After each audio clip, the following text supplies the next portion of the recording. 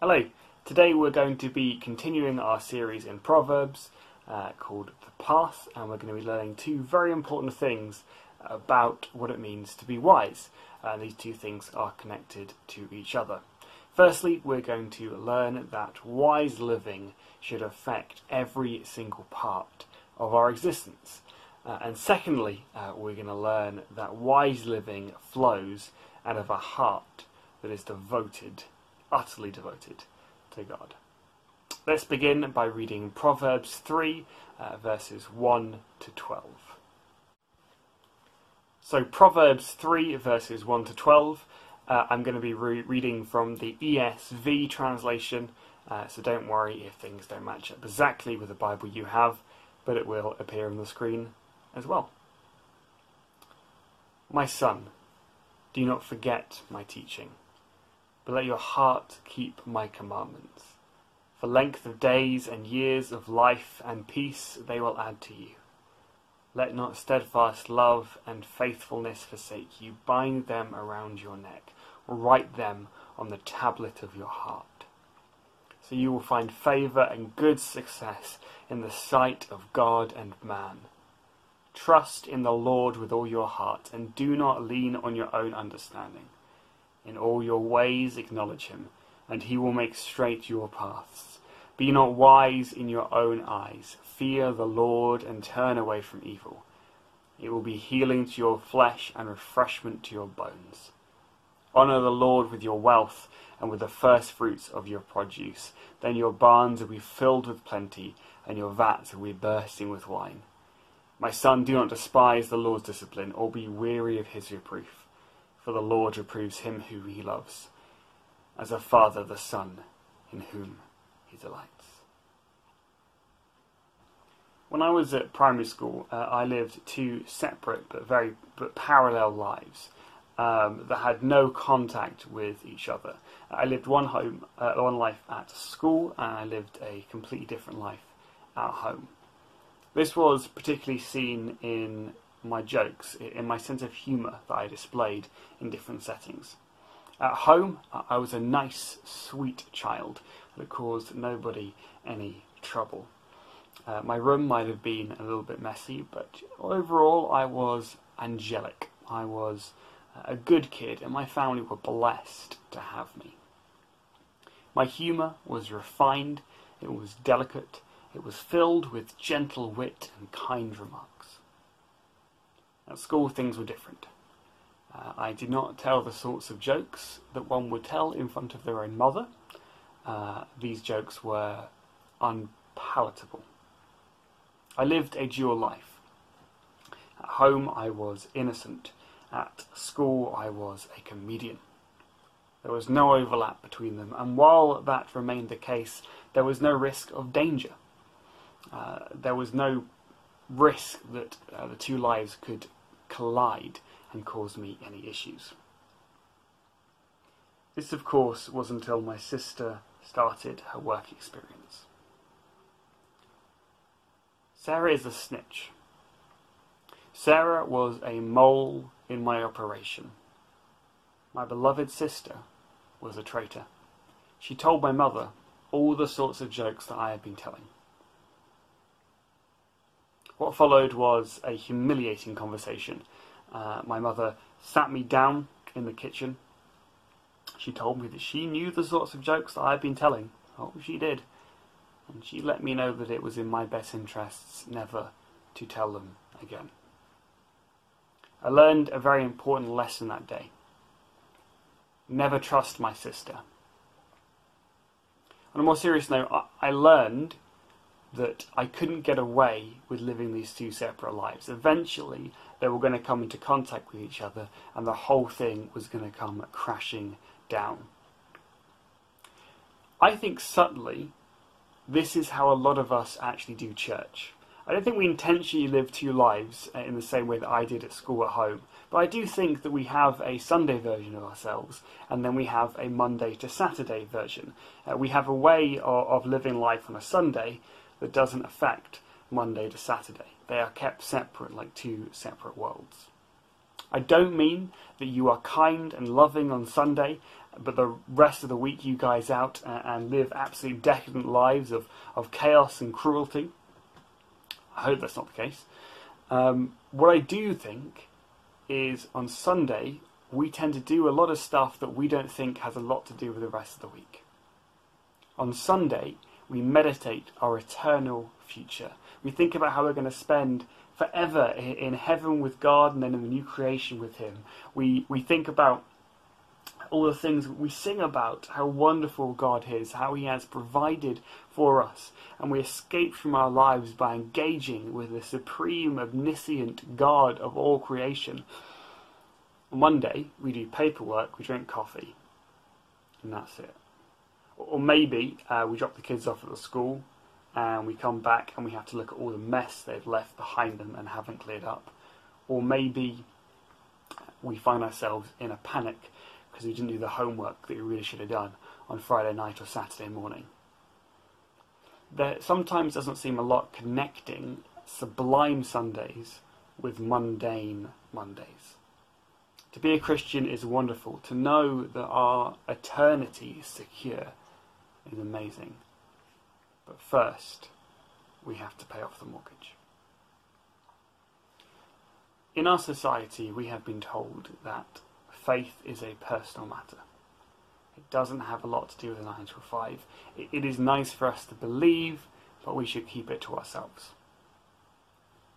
This is a lie. Wisdom should change our lives. Nothing should go untouched by the wondrous reality of our faith. When our hearts truly belong to the Lord, wisdom becomes truly embedded in the way we live our lives. The passage we have just read says, "Trust in the Lord with all your heart. In all your ways acknowledge Him." Notice how it uses the word all. It doesn't say trust in the Lord with some of your heart. In some of your ways acknowledge Him.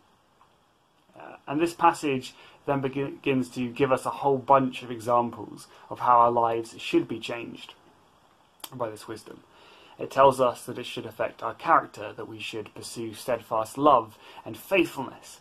It tells us that our faith should affect the way we understand the world. It should affect the way we think. Be not wise in your own eyes. Fear the Lord and turn away from evil. It tells us that our faith should affect our money. Honour the Lord with your wealth and with the first fruits of your produce.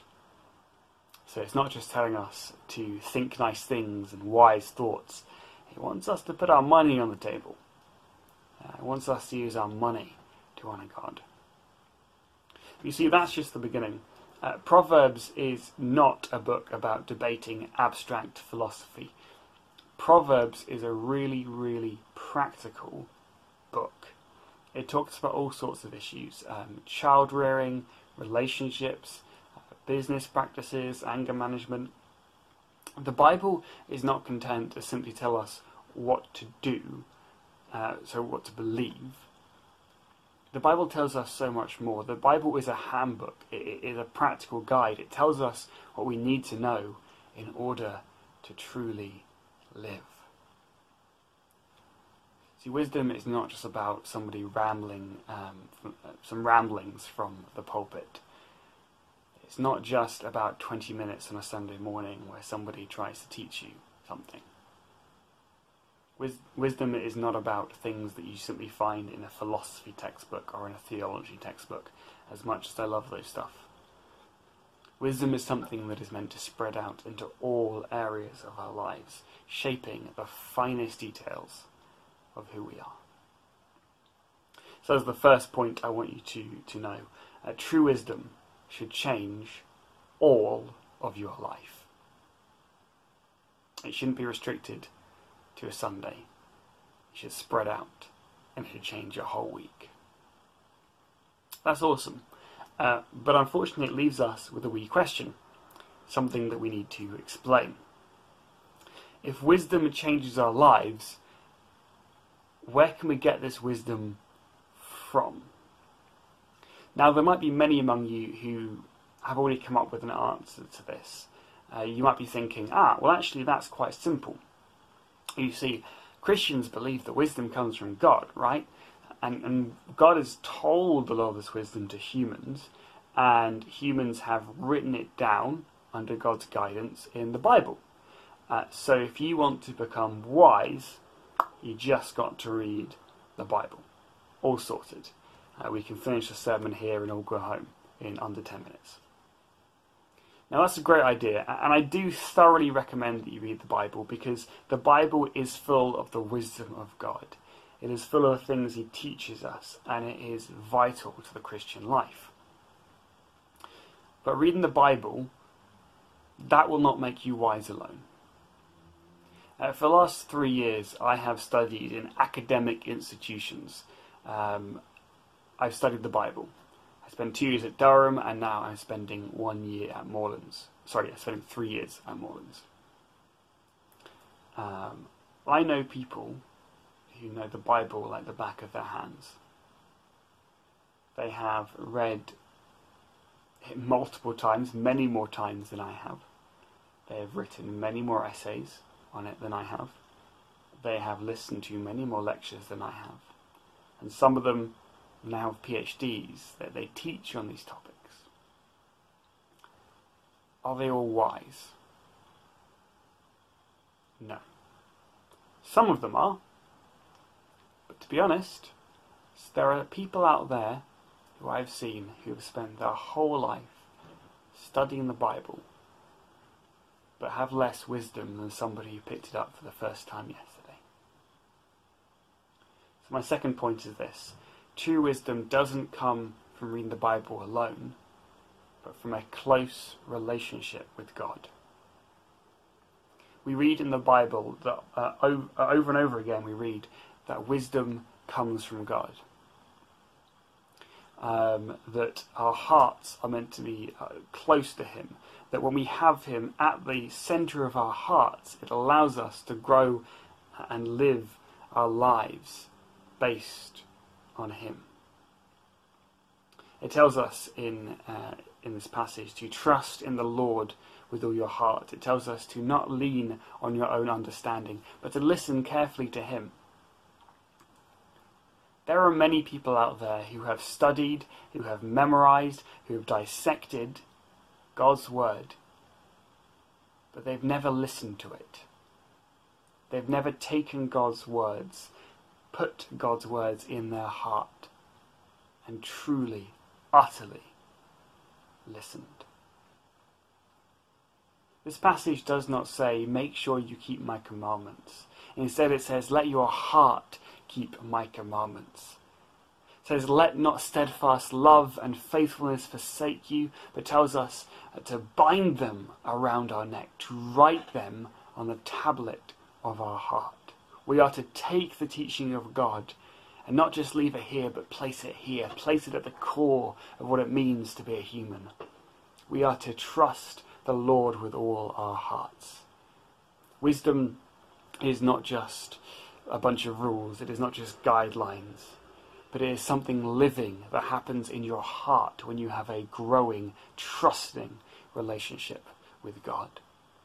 And from there it flows outward. We see that partially here when it starts to talk about money, but we also see that in the rest of the book as well, as it starts to apply this to all different areas of our lives. So true wisdom lives in your heart, nurtured by a relationship with God, and it goes on to change every aspect of your life. You know, this is actually core to what it means to be a Christian. Christianity isn't just about the stuff that we do, it isn't about the stuff that happens on the outside, and it's not just about the stuff that happens on the inside either. In Christianity, we are meant to live out what is going on in our hearts. When we become a Christian and we get a new heart, we get an inward change, but a change that is not meant to just stay inward, but is meant to flow out and change everything. We have a heart changed by knowing God, and this should change our lives as well. This is a theme that runs throughout the whole Bible. Having faith in Jesus Christ, believing that he died for you, believing that he is God, that is what it means to be a Christian. But if that faith is genuine, then it doesn't just stay inside of you. It starts to leak out. It starts to overflow. And it starts to change your life. The same is true of wisdom. If we have wisdom in our hearts, if we have God in our hearts, then wisdom will start to flow out. It will start to change everything. And that is where wise living comes from. So we have established two things today. Firstly, we have established that wisdom is meant to change our whole lives. It shouldn't be limited to a Sunday. But secondly, that wisdom is meant to come from in here, from a heart relationship with God, from fearing God, from trusting the Lord, from listening to Him in our hearts. It is meant to flow outward and change our world. But there is one final thing we need to talk about. And it is a consequence of those two things. You are not going to live a life filled with wisdom unless your heart is in a good place with God. So how is your heart doing this morning? Over the last few years, I have noticed a pattern that a lot of Christian leaders fall into. I've seen a lot of people doing it out there. I'm not going to name any names, but honestly, I think that this is an almost universal trend, and the majority of Christian leaders out there are going down this path. It is something you see unfolding again and again. What happens is Christian leaders become leaders because they are enthusiastic about telling people about God. They have a close relationship with God. They have a wonderful relationship with God. And they want to share that with everyone. They want to tell people who don't know about God about Him. And they want to remind people who have forgotten just how wonderful God truly is. And you know what? This is admirable. It's because of leaders like that our churches keep burning with passion. They bring energy and vibrancy to the Christian life. Some of these leaders have success. They are met with growing churches and they are met with growing name recognition. Some are not so successful, but they plough on regardless, giving glory to God alone. They use their gifts to bless. They use their gifts how they were meant to do, whether or not that is to large congregations or to small. And they serve God. When they meet success, that means things are working well and they throw themselves into their work, working harder and harder. When they meet failure, well, that just means they need to work harder to make up for it. So they do. They work harder and harder, they get busier and busier, and they devote their lives to serving God. They come up with new ideas, new ministries, they revamp the Sunday school, they start a new outreach opportunity, they launch a new evening service, and they start to work their socks off. They have vision meeting after vision meeting after vision meeting. They churn out those church sermons, and they weep with those who weep, they celebrate with those who celebrate. They are good Christian leaders. Some of them end up leading mega churches, some of them end up leading tiny churches. But it doesn't matter, because they are doing it all for the glory of God. Then they burn out. They do something stupid, something foolish. They have an affair. They start fiddling with the church finances. They get angry. They get cranky. Maybe they turn into a bit of a bully. Maybe they don't do any of that stuff. Maybe they just start to crumble a bit under all the pressure. They don't do anything morally wrong, but they just feel the pressure of everything piling on them. What happened to them? What happened to that wisdom that they had at the beginning? Why are they now just another fallen pastor, or another stressed out pastor, another burnt out leader? Where is their wisdom now? Well, the truth is, there's something been wrong for a long time. They had energy for God, they spent that energy for God, and now they're feeling hollow. Their enthusiasm, the thing that used to drive them forward, that's been replaced by performance pressure, by performance anxiety, and the well inside has gone dry. The wise living is gone, and it was completely and utterly predictable, because they have been neglecting their hearts. Their hearts have gone to the bottom of the agenda. The busyness has pushed them out. There was just more important things to do. The passionate relationship they once had with God, where they felt like the Spirit of God coursed through their veins, that has been replaced with a to-do list. It has been replaced with busyness. But you see, if wisdom is rooted in God, then a neglected heart, a neglected relationship with God can only have bad results. Their wise living is gone because the foundation behind it all, their relationship with God, their heart that was rooted in Him, that has been ripped out, that has been eroded by other stuff. But you see, it's not just Christian leaders who experience this. Christian leaders are just most visible when this happens. We see their mistakes more easily.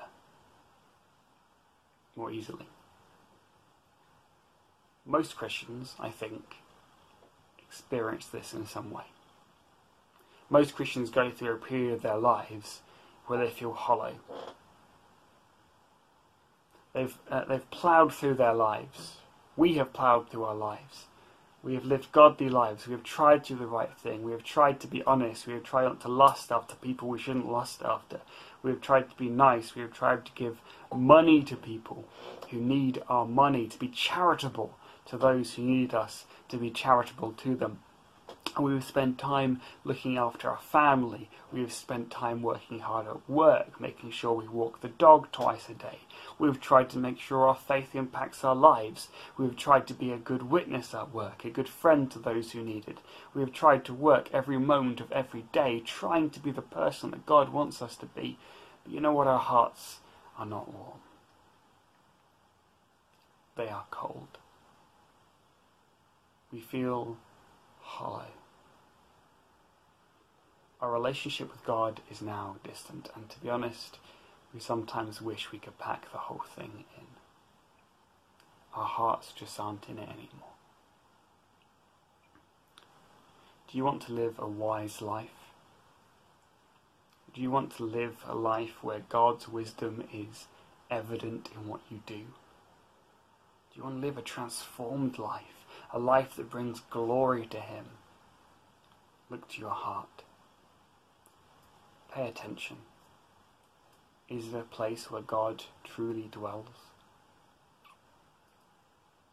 Are you spending time with Him? Are you listening to Him? Are you growing in your relationship with Him? Are you having fun with Him? Or is all of life crowding that out? If you can only remember one thing from today, remember this. The way you live your life is bound up with the condition of your heart. If your heart is entwined with the God you love, then that love will overflow into your life.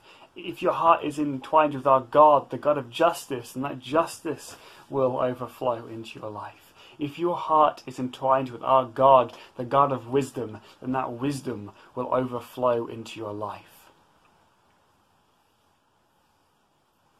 If there's anything getting in the way of your relationship with God, that's really serious.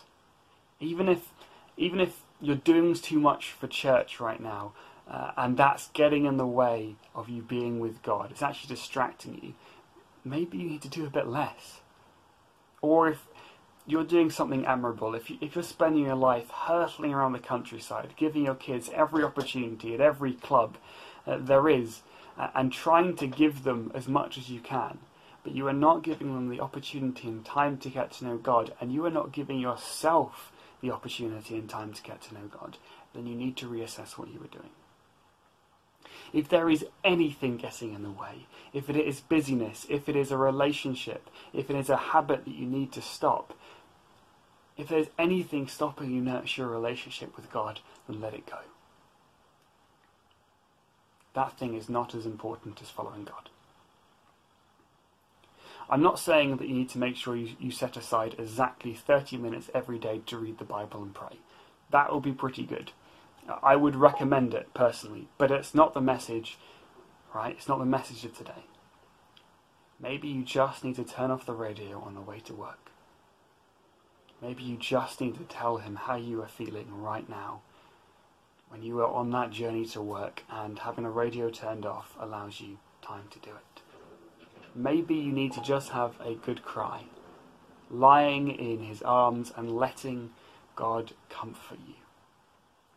I don't know what you need right now, but I reckon you probably do know.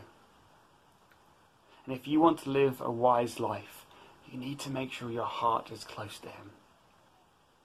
Spend time talking with him in prayer. Spend time listening to him through the Bible. Spend time reflecting on how he is wanting you to act right now. Make sure your heart is firmly in the right place, firmly with God. Then go out and transform the world.